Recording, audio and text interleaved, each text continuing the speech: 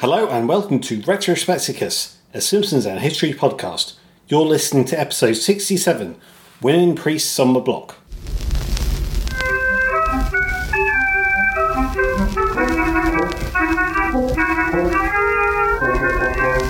Hey listeners! I'm Gareth Hirons.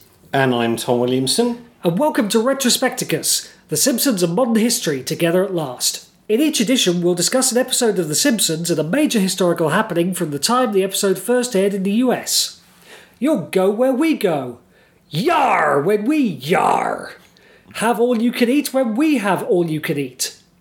And today I'll be talking about Season 4, Episode 8, New Kid on the Block, which first aired on November the 12th, 1992. And I'm going to be talking about the Anglican Church because on November the 11th, 1992, the day before New Kid on the Block first aired, the General Synod voted to ordain women as priests. And I should say at the top that I've had a filling, which is probably why I sound a bit weird. I'm still getting used to my new mouth. New teeth. Strange. Mm-hmm. If you'd like to give us the Spanish exposition, you can tweet us at _Retrospecticus. Don't forget the underscore because we certainly can't. Or send us an email to podcast@retrospecticus.org. So, November the 12th, 1992. Gareth, I hear you cry.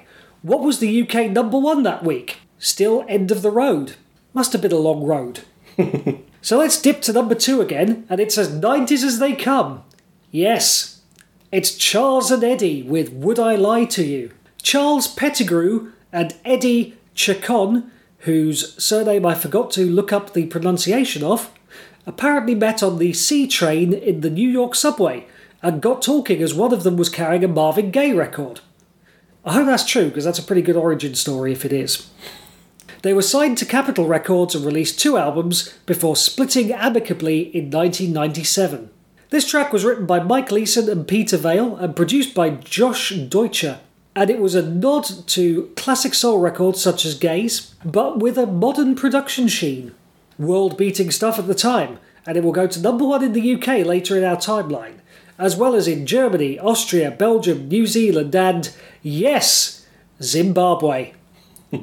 It also hit number 13 in the Billboard Hot 100 and even went platinum in the UK, topping 600,000 units shipped. It would be fair to say that nothing else they released lived up to the success of this single, although it does need to be borne in mind that it was incredibly successful.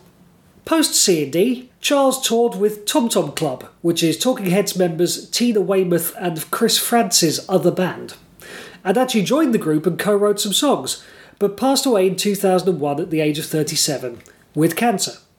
Eddie, though, has recently made a comeback to music after 2 decades, releasing an album and a clutch of singles in 2020.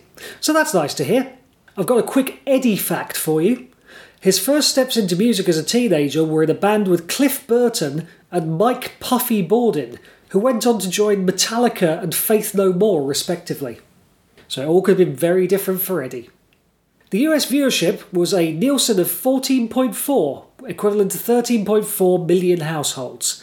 It was 23rd overall for the week and the highest rated show on Fox. The production number is 9F06 and the credited writer is Conan O'Brien. We're clearly getting to the wave of the future here. But Tom, sit perfectly still. Only I may dance. Conan Christopher O'Brien was born in Massachusetts. Tom, what university do you think he attended? Yale? Close. The other one, then. Harvard. And not only did he write for the Harvard Lampoon, he was president of the Harvard Lampoon. On graduation, he wrote for a few different satirical comedy shows before being hired by Saturday Night Live in January 1988. He appeared as an extra in some sketches and wrote a fascinating-sounding pilot for an Adam West vehicle called Lookwell, about an ex-TV star who tries to solve crimes. When that wasn't picked up and Conan simultaneously had some issues in his personal life, he quit Saturday Night Live and was contacted by Mike Reiss and Al Jean, and off he went to The Simpsons. Guiding the show in a more surreal and showy direction than the relatively grounded family sitcom it started out as, he was considered a sure thing to be a showrunner in the future, until a bizarre turn of events. Having previously been urged to consider performing as well as writing, he auditioned for the long-running NBC talk show Late Night as David Letterman was quitting, and he got the job. He presented the show from 1993 to 2009, becoming its longest-running host to date. He then jumped to The Tonight Show to replace Jay Leno, though this was not a successful move, before starting another talk show called Conan on TBS. Finally, in 2018, he successfully invented the podcast, with Conan O'Brien Needs a Friend. I'm being deliberately difficult here, it's not Conan's fault at all. But sometimes you wonder if the mainstream media never realised the podcasts existed until successful comedians started making them. He was a guest voice on Futurama, and played the Riddler in the Lego Batman movie. And his Simpsons credits include Season 4, Episode 12, Marge vs. the Monorail, and only 3 other episodes including this one, although his influence appears to have been felt across the writing staff. He will also appear as himself in Season 5, Episode 12, Bart Gets Famous. What an odd career. But very successful. Very, very successful. The chalkboard gag is, I will not bring sheep to class. And the couch gag is, the couch falls through the floor. Simple, effective. I'm pretty sure we've seen that one before. I think there's a few repeats this season. Not quite as many as the season before, though, where I'm sure they did a full repeat run. So what actually happens in the episode? Well, the Simpsons are going to watch hunks, apparently. Although Homer misinterprets making bacon on the beach. His reverie is interrupted by his seldom-seen neighbour on the non-Flanders side, Sylvia Winfield, as first and perhaps last seen back in Season 1, Episode 3, Homer's Odyssey, as Homer carried his suicide boulder to the bridge. Anyway, she's off to Florida to run out the clock, and asks for Homer's assistance in shifting their house. Tom, what are the small favours for which the Winfields ask? Whenever you walk past your window, could you please wear pants? No. Please bring in your jack-o'-lanterns from past Halloweens. No. And please cover your garbage, it's attracting wildlife. Yes. In this case, a moose. Full marks. Some undisclosed time later, Homer gets palpitations when he sees curbside stuff, including free estrogen. And further excitement when he sees an advert for the Frying Dutchman, an all-you-can-eat seafood restaurant. He insists they go despite Marge being allergic to seafood. Anyway, the curbside bounty was due to the Winfields being successful in moving. So who will be their next neighbours? Well, Homer's adept at scaring off potential residents with his paddling pool antics.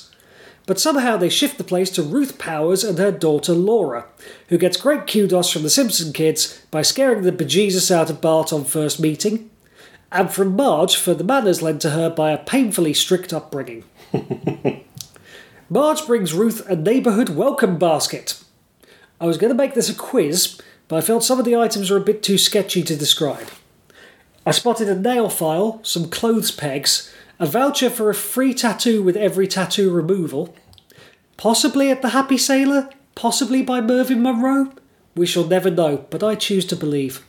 And a voucher for a free beer at Moe's.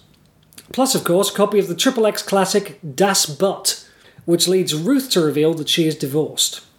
Meanwhile, Laura and Bart are swapping pranks, and when she runs off Kearney and Dolph and spits in his hand, Bart falls for Laura, which is no excuse for not washing his hand, as he realises when he gets stuck to the dog.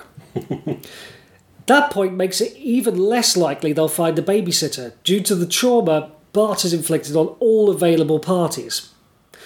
But now, of course, there's someone he'll definitely behave for living right next door. In a point that goes nowhere and seems like it was maybe the jumping off point for a Principal Charming style subplot, Homer fails to tiptoe round Ruth's divorce, and she asks him to set her up with any eligible friends. I'm glad this goes nowhere, as it's a potential early Harrison. Bart bathes, puts on a smoking jacket and produces a bubble pipe for Laura's arrival, and they order in some assumedly Afghan food from 2 guys from Kabul, including some good labna. And Marge and Homer are getting a good feed, and by that I mean Homer is, at the Frying Dutchman, where even the bread contains a surprisingly large amount of fish. Homer, of course, demands the unlimited buffet. Laura teaches Bart to waltz, leading to a wonderfully animated dream sequence, whilst Homer gets to work on all the shrimp and 2 plastic lobsters. Having branded him a remorseless eating machine, restaurant manager Captain McAllister tries to kick him out as they're closing. But Homer, crucially, has not had all he can eat.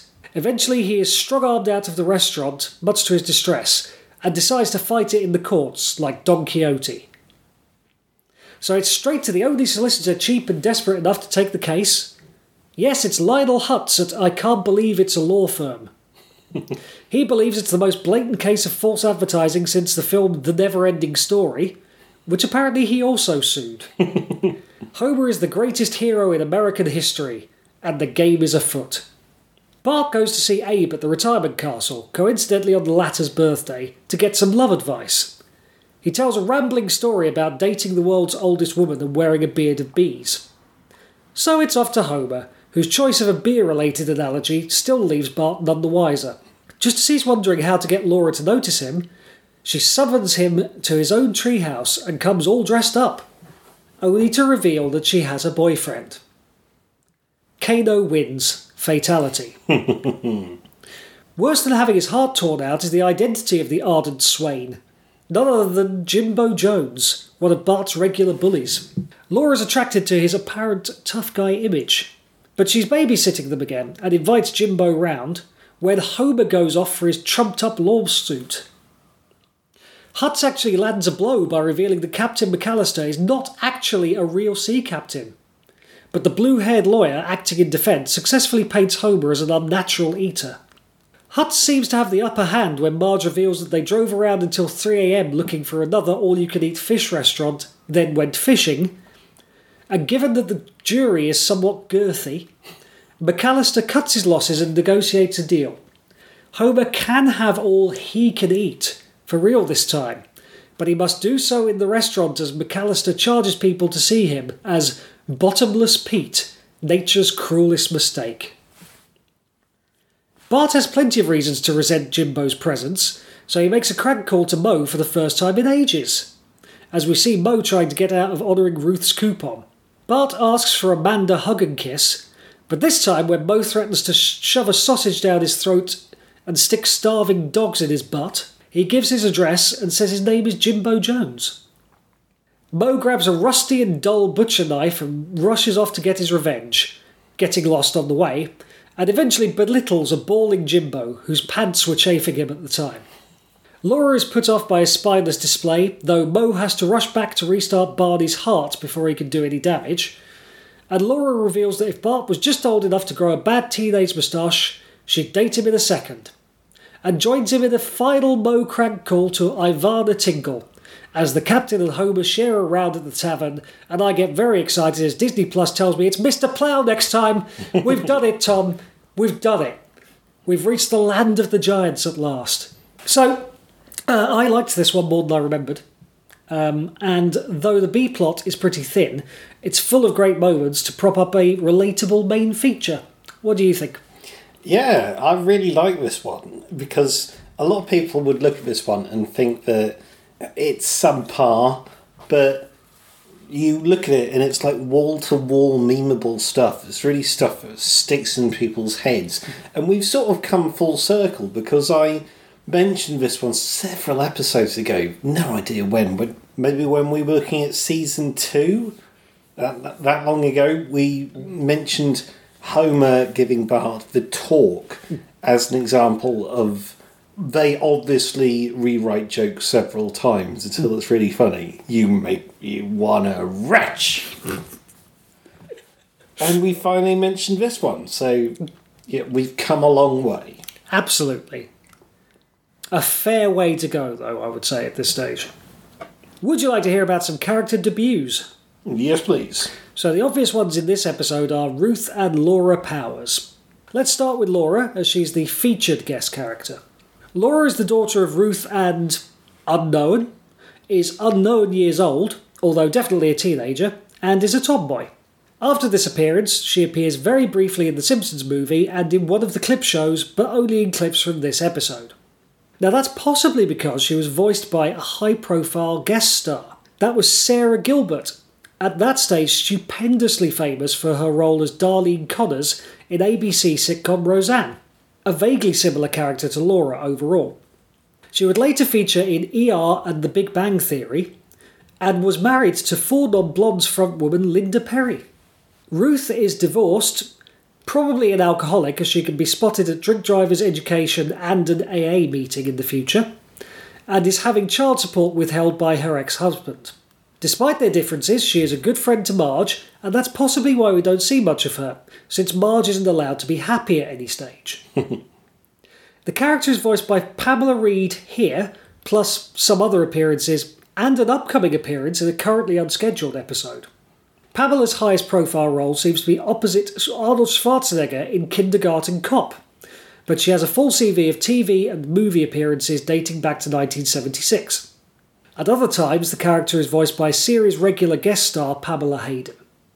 Ruth appears a couple more times, including one very high-profile appearance in Season 5, Episode 6, Marge on the Lam, and is a popular background and cameo character for basically the entire rest of the series to date. She has one more featured appearance in Season 14, Episode 9, The Strong Arms of the Ma, where it's revealed she spent some time in jail and got into bodybuilding. And also, we have a third debut. Would you believe this is the debut appearance of Horatio McAllister, better known as the Sea Captain? And that's very interesting that it's his first episode, because you'd have thought that he would have been picked up as a minor character by this episode. But no, I did not know that this was his full debut. Well, there we go. This stereotypical salty sea dog does everything even slightly sea-related. From sea shanties to seafood restaurants to running an academy to toughen up lobsters to actually, sailing once in a while, despite stating under oath in this episode that he's not really a captain, and stating in a later episode that he hates the sea and everything in it, possibly because it took his Game Boy from him. He's voiced by Hank Azaria, so I assume he'll be stepping aside to let a real sailor voice the part in the future. And he modelled the voice on the British actor Robert Newton, who played pirates in a number of films, including Long John Silver and Blackbeard. Probably the most high-profile pirate roles available. He's actually, Captain McAllister is actually in the next episode as well, so they clearly got on a roll with this kind of stereotypical sea dog writing. Arr! Did you know Hunks is based on Studs, a Fox show similar to The Dating Game, and therefore its UK version, Blind Date, but designed to be more focused on sex than dating. It ran from 1991 until 1993. Just a small snapshot of its time then, albeit in a format that's recognisable to this day. Speaking of a snapshot of its time, when the moose appears, we hear a snatch of incidental music based on the theme tune from Northern Exposure, a CBS dramedy about a small town in Alaska, which featured a moose in its opening titles and ran from 1990 to 1995. You always used to hear about that show, but it seems to have essentially disappeared from the public's consciousness since, although I did find out that the moose they used for the titles was called Mort, so there you go.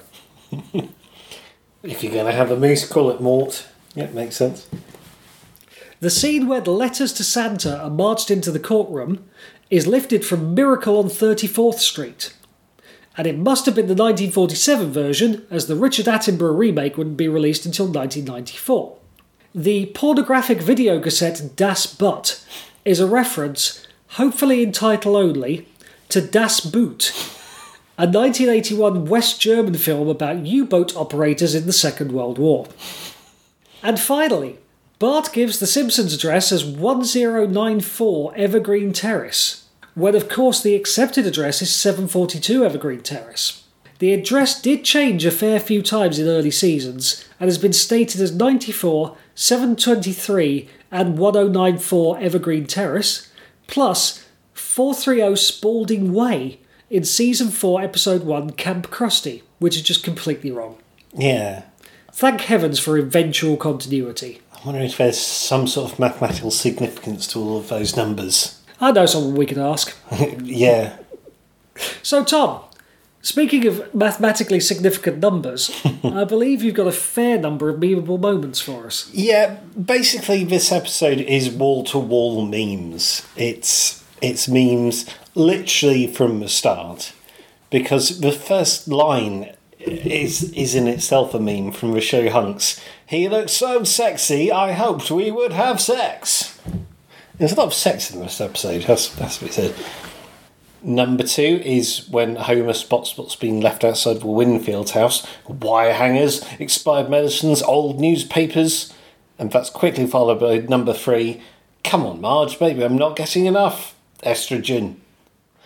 Number 4 is, I think, the first ever appearance of the sea captain. Is it more iced tea ye be needing? Oh, okay.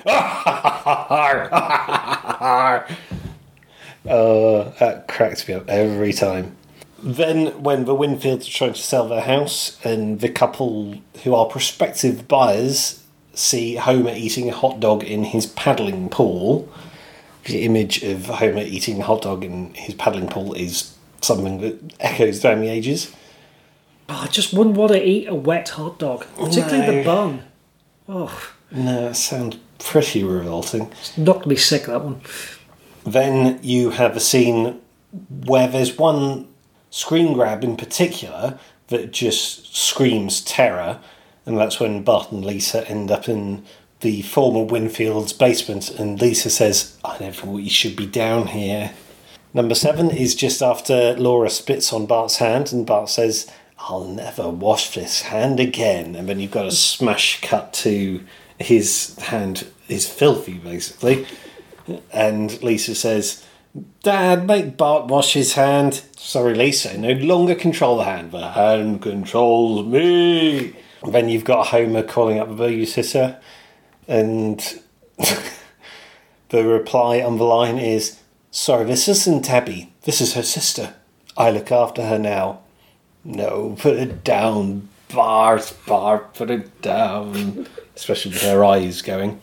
Then you have, with all the subtlety of a hot knife through butter, if I can mix my metaphors enough there, Homer and Ruth Powers talking about Ruth's sex life, and Homer does his infamous sex face combined with the prrrr noise. I think the way his tongue sticks out in that scene is particularly memorable. Then you've got the 2 guys from Kabul, Afghanistan, with one of them saying to her, sometimes I think you want to fail. Number 11 is when Homer has his all-you-can-eat at the seafood restaurant, and one of the chefs says, please, don't take the steam tray, sir. Number 12 is a great marital argument, is when Homer says, I'm like that guy, that Spanish guy, the one who fought for windmills. And Marge goes, Don Quixote. No, the man of La Mancha. No, but I'm pretty sure that was Don Quixote. Fine, I'll look it up. And the expression on Homer's face when he sees that Marge is right. Well, who was it? Never mind. That's great. Then you have Bart and Laura playing a video game, an arcade game called Escape from Death Row, which is partly influenced by Larry Valuta, only it's a lot more extreme. You have to change the venue button and they end up in Texas and they end up electrocuted. Then you've got 2 Lionel Hutz lines in quick succession. This is the most blatant case of fraudulent advertising since my suit against the film, The Never-Ending Story. So that's number 14. Then straight after it is number 15. I don't use the word hero very often, but you are the greatest hero in American history. But of course, it could be anything, and it could be anything that's being pointed at, which is why that's the meme of 1,000 uses. It is indeed. Including a humorous substitute for your own meme. Then you've got one of Grandpa's rambles, which ends with, I wore a £15 beard of bees for that woman, but it just wasn't enough. Then you have how Homer learned about the facts of life. Zookeeper, those 2 monkeys are killing each other. They're having sex. Oh. I never noticed until we were watching it just then that it is audible that he's saying they're having sex. Maybe I've just never listened to it loud enough before. Possibly. Then number 18 is Homer giving Bart the talk, saying comparing women to beer. Then you have number 19, and I'm trying to make a crossover meme with the vet who throws the hamster in the bin with this, which is where Bart has a vision of Laura ripping his heart out. You won't be needing this. So Laura rips it out, realises it's still beating, then she drop kicks it into a bin. That shares some vibes with the hamster falling into the bin after it's died. I'm sure it's the part of the job she hates. Yes, absolutely. Then number 20.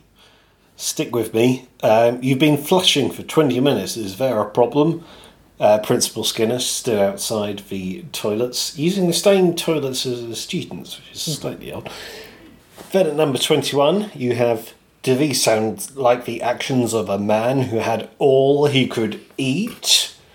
And then you have a load of rather portly jurors going, no, that could have been me. Then number 22 is when Homer is invited back to the restaurant and the sea captain says, come see Bottomless Pete, nature's cruelest mistake. And then 23 is someone in the audience saying, I heard they shaved a gorilla. Which took me back to the Call of the Simpsons in some ways. With Homer as Bigfoot. Then at number 24, Jimbo Jones's flawless teenage flirting technique. My shirt's chafing me, mind if I take it off? And you got Barney Gumble in the bar, where he's lying out on the bar, just pumping beer down his throat. We've all dreamed of being there. Yeah. And then he goes, uh-oh, my heart just stopped. Then there's a few seconds of nothing, and then, oh, there it goes. Then you've got Mo running around trying to find Evergreen Terrace, first of all, and then bumping into something and going, ow, stupid wishing well. Yeah, that's a real shock of a joke for me. Like, the kind of, why a wishing well?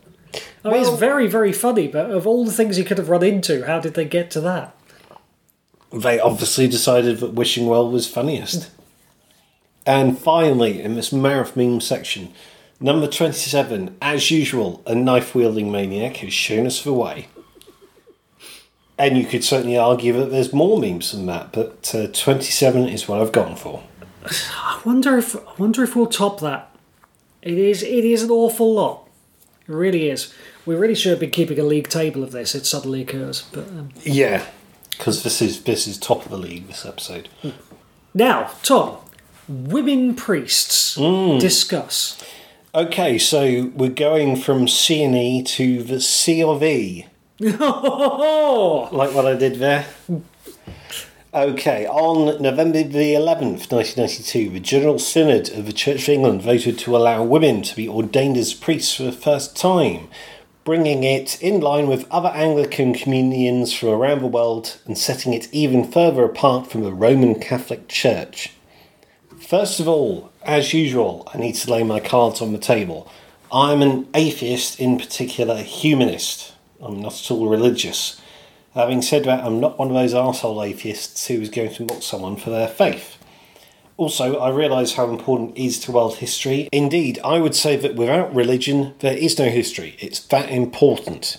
So how is the Church of England organised?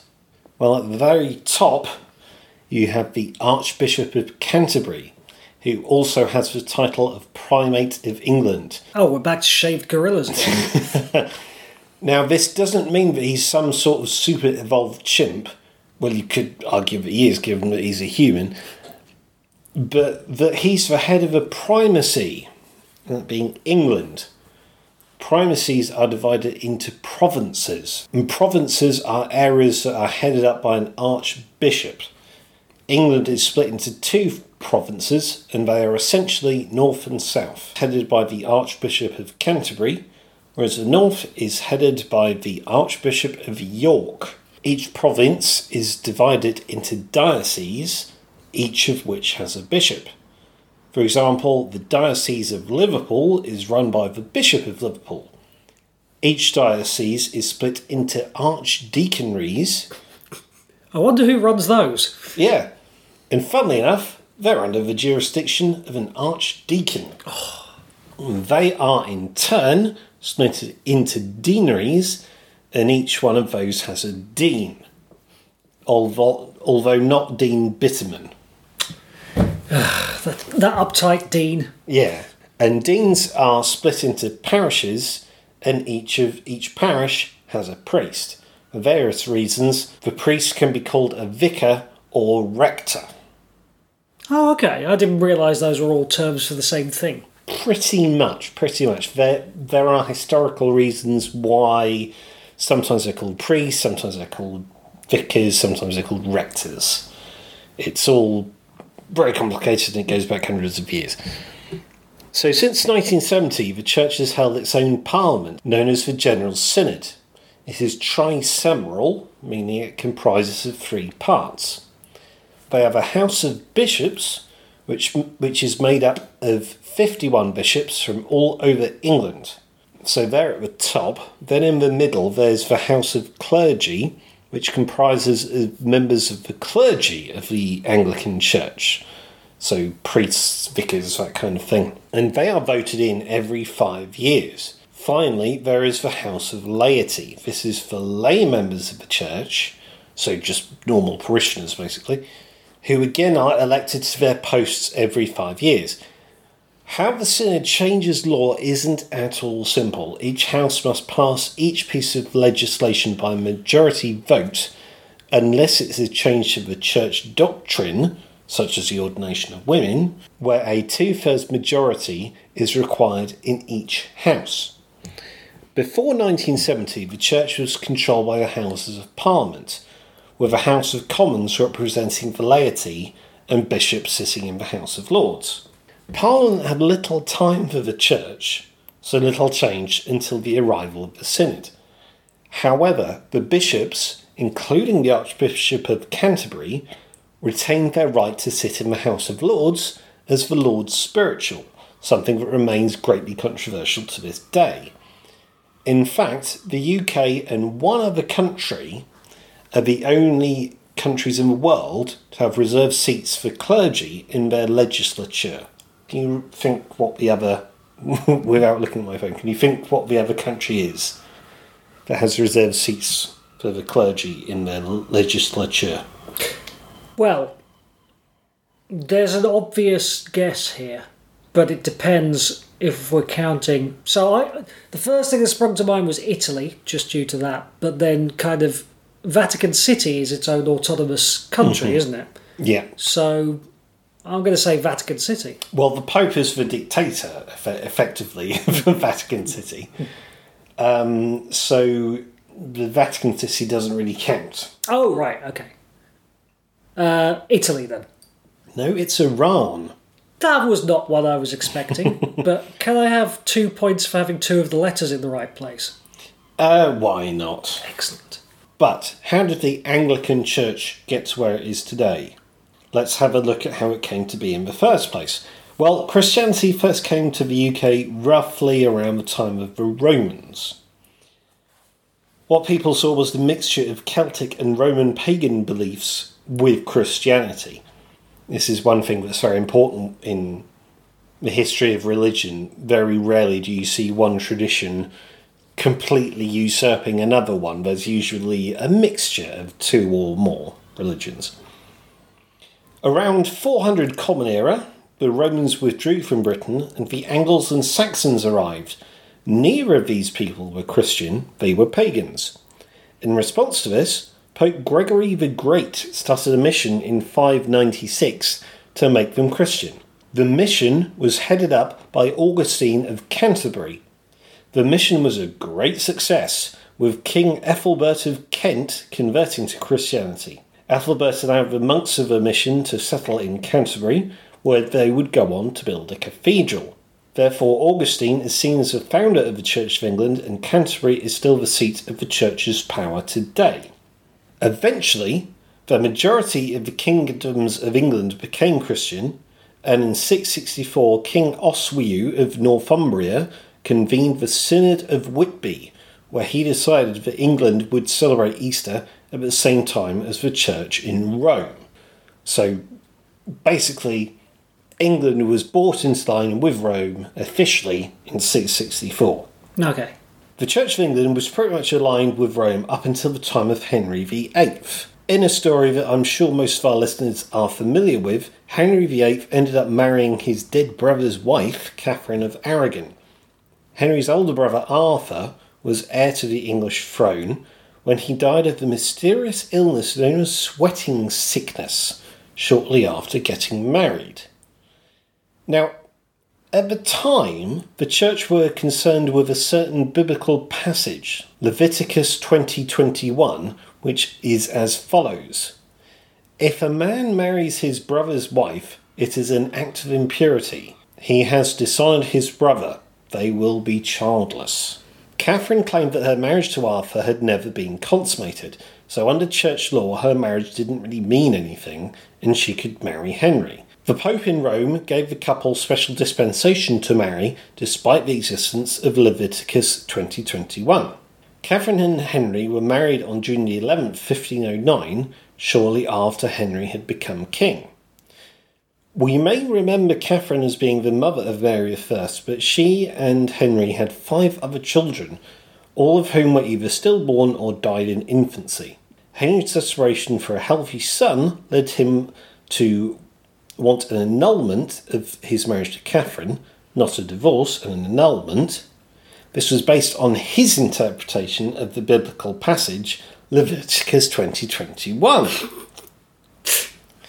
Henry argued that his marriage to Catherine was wrong in the eyes of God, and he wanted it annulled by the Pope, leaving him free to marry Anne Boleyn. However, Henry, you may remember, was given special dispensation by Rome to marry Catherine in the first place, and they were worried what Catherine's nephew Charles V, the Holy Roman Emperor, would think of it. So the Pope, Clement VII, refused. The Holy Roman Empire. I can think of at least 3 things wrong in that title. So Henry officially separated the English Church from Rome in 1534. After that, the Church of England pretty much yo-yoed between Protestantism, which began in 1517 when Martin Luther published his 95 Theses, and Catholicism. During the time of Henry VIII, the Church maintained a lot of Catholic traditions, such as Holy Communion and Latin Masses, but Henry did start something that would change the face of England forever, the dissolution of the monasteries. This process, overseen by Thomas Cromwell, saw the closure of almost 900 religious houses in England. To start with, Cromwell either visited or appointed people to visit each of the monasteries. He concluded that some monasteries didn't have enough monks to be viable, and in others, irreligiosity was a big problem. Monks and nuns getting up to all sorts of mischief at zoos, for example. So these monasteries were closed down. In response, the uprising known as the Pilgrimage of Grace occurred. This was a popular uprising against Henry VIII that started in Yorkshire and spread to nearby English counties. It was eventually put down and the leaders executed. From then on, Henry associated monasticism with rebellion, and people who supported the monasteries were viewed with suspicion. To remain open, the monasteries had to pay taxes to the crown. Tax on religion, not a bad idea. Most couldn't afford the taxes and they were closed or dissolved. Some went to ruin, such as Whitby Abbey, while others were sold and converted for other uses, such as Jesus College, Cambridge, which used to be a nunnery. Henry VIII died on January 28, 1547 at the age of 55 and was succeeded by his son Edward, who became Edward VI. Under Edward's reign, the Church of England gravitated more towards Protestantism, with the clergy no longer having to be celibate. During his reign, the first Book of Common Prayer was written by the Archbishop of Canterbury, Thomas Cranmer. This book was written in English, and it contained instructions on how to conduct church services, everything from baptism to funerals. With it, church services were no longer limited to Latin. Edward died on July 6, 1553, at the age of just 15. His death precipitated a power struggle. In his will, Edward wrote that his first cousin, once removed, Lady Jane Grey, should be queen. She was proclaimed queen on July 10th, just 4 days after Edward died. However, in the countryside, support for Edward's half-sister Mary grew, and she was proclaimed queen on July 19th, meaning Jane was queen for just 9 days. She was convicted of treason and executed a year later. Mary, who was a staunch Catholic, set about reversing all the changes to the Church of England that her half-brother Edward had made. Her marriage to the Catholic Philip of Spain caused Thomas Wyatt to lead an army from Kent against her in an event known as Wyatt's Rebellion. Wyatt was defeated just outside London and later executed along with Lady Jane Grey. Mary's marriage to Philip proved to be problematic to the English Parliament. Philip was a Habsburg, one of the most powerful families in European history. Parliament feared that if anything happened to Mary, he would take all her property, including the Kingdom of England, and turn it into a Habsburg backwater. The compromise they came up with was that England would not be obliged to offer military assistance in any Habsburg war, and that Philip would not be allowed to appoint his own people to key positions. On the religious side, Mary voided all of Edward's religious laws and declared her parents' marriage valid, legitimising her reign. She declared that church doctrine would return to how it was in 1539, which meant the priests had to be celibate again. Dang. Mary also did a deal with Parliament to restore the authority of Rome and the Heresy Acts. Mary had a lot of prominent Protestants burned at the stake, including the Archbishop of Canterbury, Thomas Cranmer. Cranmer, who was forced to watch the bishops Ridley and Latimer burn, recanted his Protestant faith. When Mary refused his repentance, he withdrew it on the day of his burning. In total, 283 people were executed, earning Mary the title of Bloody Mary among Protestants. Mary died on November 17th, 1558, aged 42, and was succeeded by her half-sister Elizabeth. Elizabeth was a Protestant, but she did try to reconcile Protestantism and Catholicism with the Elizabethan settlement, a series of parliament that created the notion of Anglicanism as we understand it today. The 39 Articles of Religion were finalised in 1571 and incorporated into the Book of Common Prayer.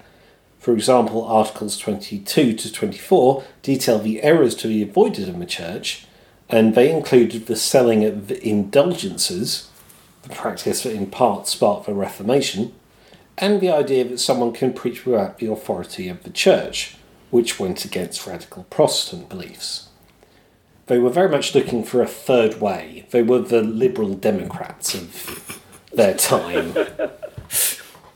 Elizabeth also died childless, and she was succeeded by the Scottish King James VI, who became King James I of England.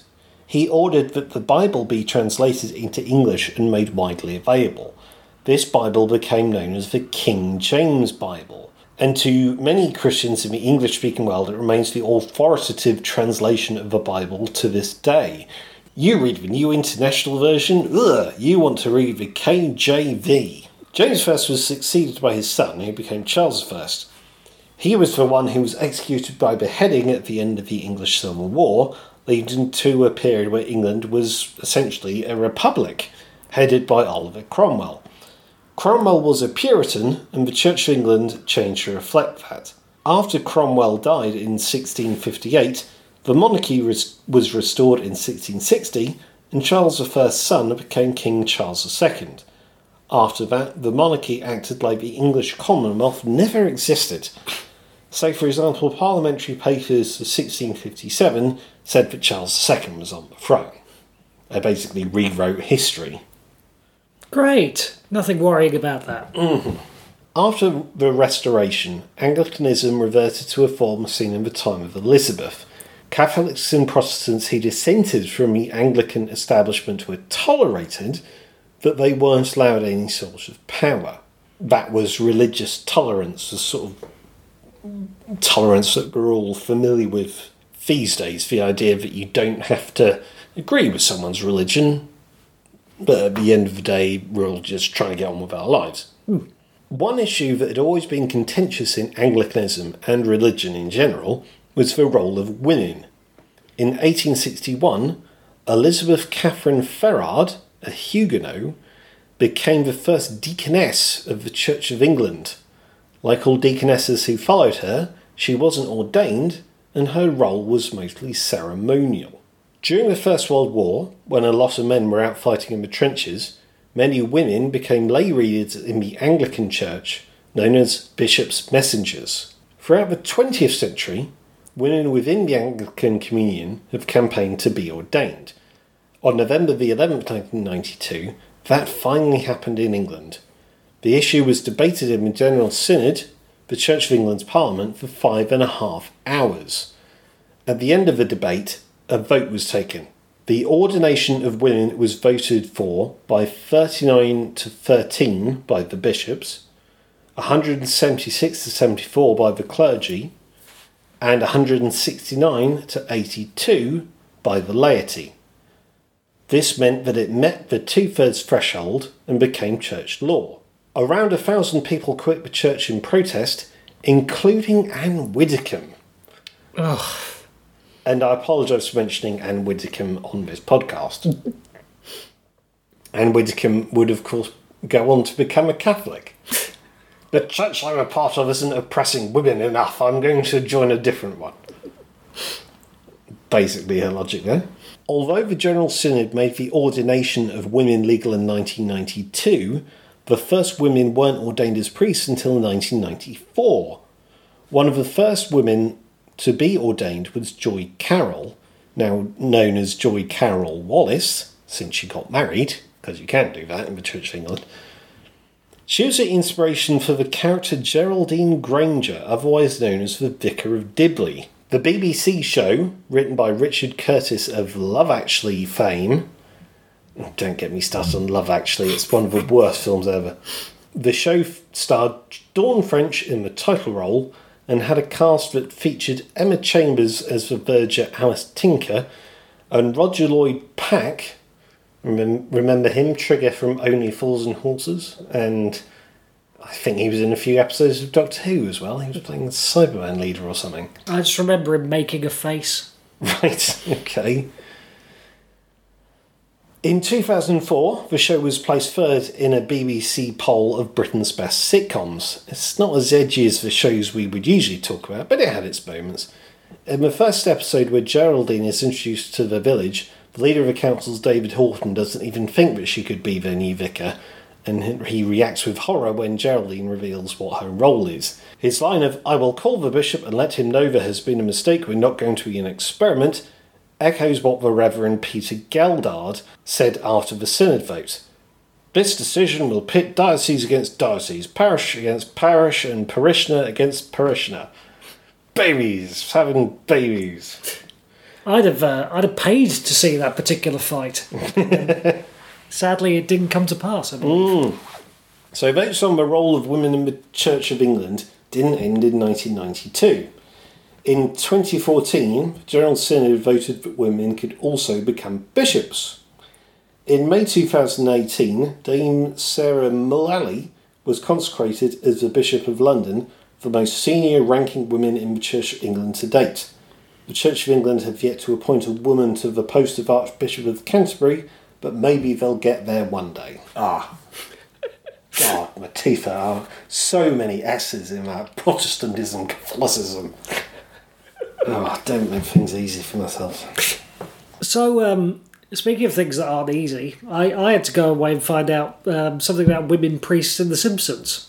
This was a bit of an ordeal, which was complicated by the existence of one Mary Simpson, who was one of the first women to be ordained a priest by the American Episcopal Church. And it has to be said, even after the Catholic Church made a few changes in Season 10, Episode 12, Sunday Cruddy Sunday, our featured priests, from Timothy Lovejoy to Liam Neeson's Father Sean in Season 16, Episode 12, The Father, the Son and the Holy Guest Star, all the way to... well, that's about it, really. And we've discussed the Pope quite recently. But yeah, it's a holy sausage fest when it comes to the clergy in Springfield, I'm afraid. And on that sausage fest, don't forget you can find us at retrospecticus.org and on Spotify, Apple Podcasts and Stitcher. And you can follow us on Twitter @_retrospecticus, email us at podcast@retrospecticus.org and check out our 90s playlist on Spotify. If you like what we're doing, please leave us a preferably 5-star review any way you possibly can. Thanks for listening. Bye.